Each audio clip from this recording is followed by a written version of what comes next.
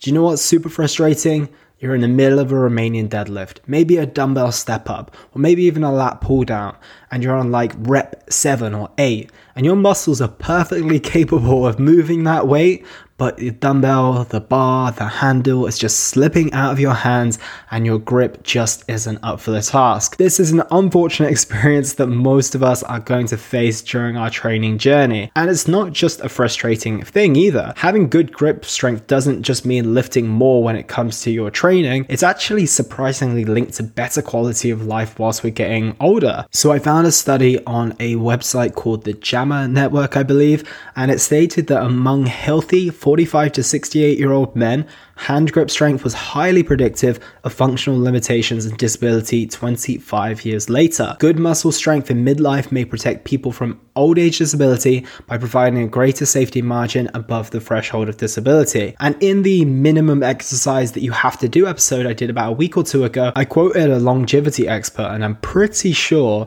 that he spoke about the importance of grip strength as well. So in today's episode, I want to give you my 5 best tips, and these are ones that I've specifically used on myself and with my clients, which is why I'm not going to tell you to go and squeeze those hand clenching machines, although they could be beneficial. I've not done enough of it to tell you the efficacy of it, nor am I going to tell you to go and pinch weight plates, because I want to stick with the tried and tested and something that's not going to have you break your toes in the process. So number 1, which is quite an obvious one, but we overlook it a lot, which is grip the bar and dumbbells as hard as you can. Most people don't do this, but it's likely to improve your grip immediately. You miss out on a lot by holding the dumbbells and barbells loosely. It can also be surprisingly helpful when it comes to contracting the muscle along with stabilization too. So it's really going to be a safer lift altogether, and you're going to gain grip strength in the process as well. Number 2, do exercises that test your grip. 3 exercises that I've seen to be most beneficial when it comes to grip strength are going to be, first, dead hangs. And this is where you literally hold onto a pull-up bar, hands just out shoulder width, and you let yourself hang. It seems simple, but it's deceptively challenging. And I'd encourage nearly everyone to integrate this into their routine and should aim to be able to comfortably hold themselves for at least 30 to 60 seconds.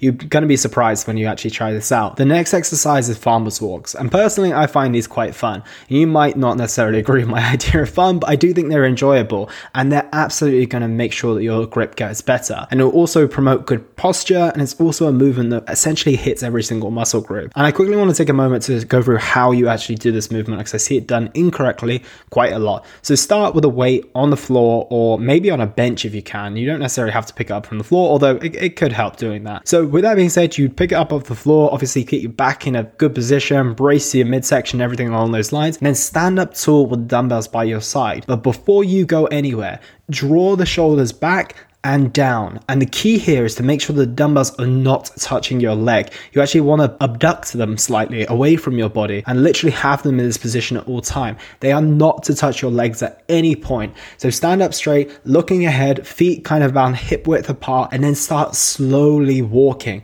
Try and keep your chest tall, keep your midsection braced. It is not a race by any means, unless you're competing in strongman, of course. But if you want to doing this for the benefits of improvement in posture, improvements in your core and midsection strength, and of course your grip. And the reality is that you're going to want to speed up because you'll want to finish it sooner, but take your time, grip those dumbbells hard, draw your shoulder blades back, keep your chest tall, keep your midsection braced, keep those dumbbells away from your body, and act as if you're having a nice stroll through the park. It won't feel anything like that, but it will benefit you to think that way. And then finally, deadlifts. This is another movement very similar to the farmer's walks in the sense that you're going to be holding a huge amount of weight, right? So the more weight you're holding, the more your hands have to work in order to do that, the easier the other movements are going to become when it comes to grip. And the deadlift realistically should be the movement where you move the most weight that you can possibly do in any movement. So by doing deadlifts regularly, trying different grips, wider grips, closer grips, etc., and different weights and rep schemes, you're going to benefit a lot. Number 3 is to use straps strategically. If you've done research on this topic before,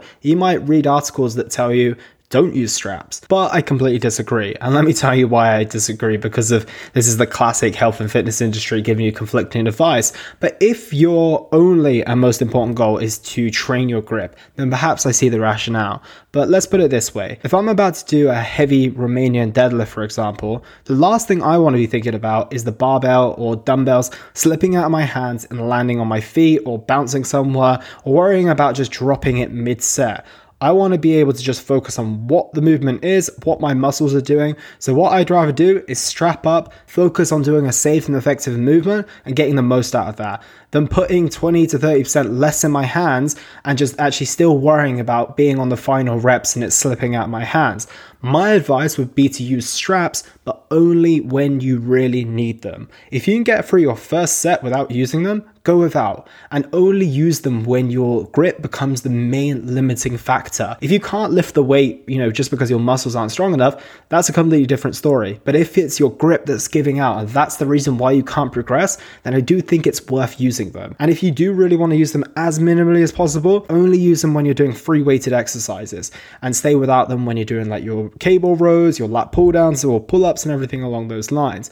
Number 4, mobilize your wrists and forearms. Inflexible and immobile muscles tend to be ones that are much more prone to injury and aren't nearly as strong as their flexible and mobile counterparts. We stretch out our arms, our chests, our legs, and yet we forget about our hands, wrists, and forearms that are actually essentially involved in almost every single exercise that you do. So a simple place to get started is by getting on your knees. Place your hands out in front of you with your fingers faced towards you and your forearms away from you. Keep your arms straight and lean the shoulders down and back, and just gently apply some pressure on your forearms. Like, don't force it. It's not an area that you're going to have a huge amount of mobility anyway, so just enough until you feel a stretch. And if this is pre-workout, I would slowly ease into this position, hold for a second or two, and then go back to the starting position and maybe do like 10 or 12 reps. And that will be a good mobilization technique. If it's outside of a workout, I'd get into the same position where I've got a good amount of tension and just hold that for 20 to 30 seconds. Do this consistently and it'll make a huge difference.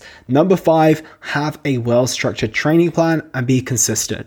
If you've got a well-balanced program that includes a solid amount of pulling, holding, and pressing for a matter of fact, your grip should kind of take care of itself. You can always bias your plan towards more grip strength by throwing in some reverse barbell curls or some wrist curls and stuff like that, or movements where you're proactively going to challenge your grip like I mentioned earlier. But if you resist the urge to drop the weight as long as it's still safe and you don't use straps in every single set, your grip will improve over time. If I'm honest, I've never done anything specific to improve my grip, just the things that I've told you today, and it's helped me tremendously. And I've been someone who uses straps very proactively as well, and it's never really caused any big problems when it comes to my grip strength. So I hope that helped, team, and I hope that your grip gets stronger and stronger as you implement these techniques. Take care, and I'll speak with you all tomorrow. And that was the Simply Fit podcast. I hope you gained a huge amount of value from today's episode. I feel inspired to improve your health and well-being. Be sure to search for Simply Fit in Apple Podcasts, Google Podcasts, and Spotify, or anywhere else you get your podcast from. And go ahead and subscribe so you don't miss any future episodes.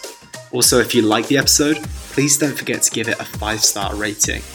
I'd love to hear your feedback or any questions you have. So reach out to me on social media. You'll find me on Facebook and Instagram at Elliot Hassoun. Thank you so much for listening, and I look forward to talking with you all on the next one.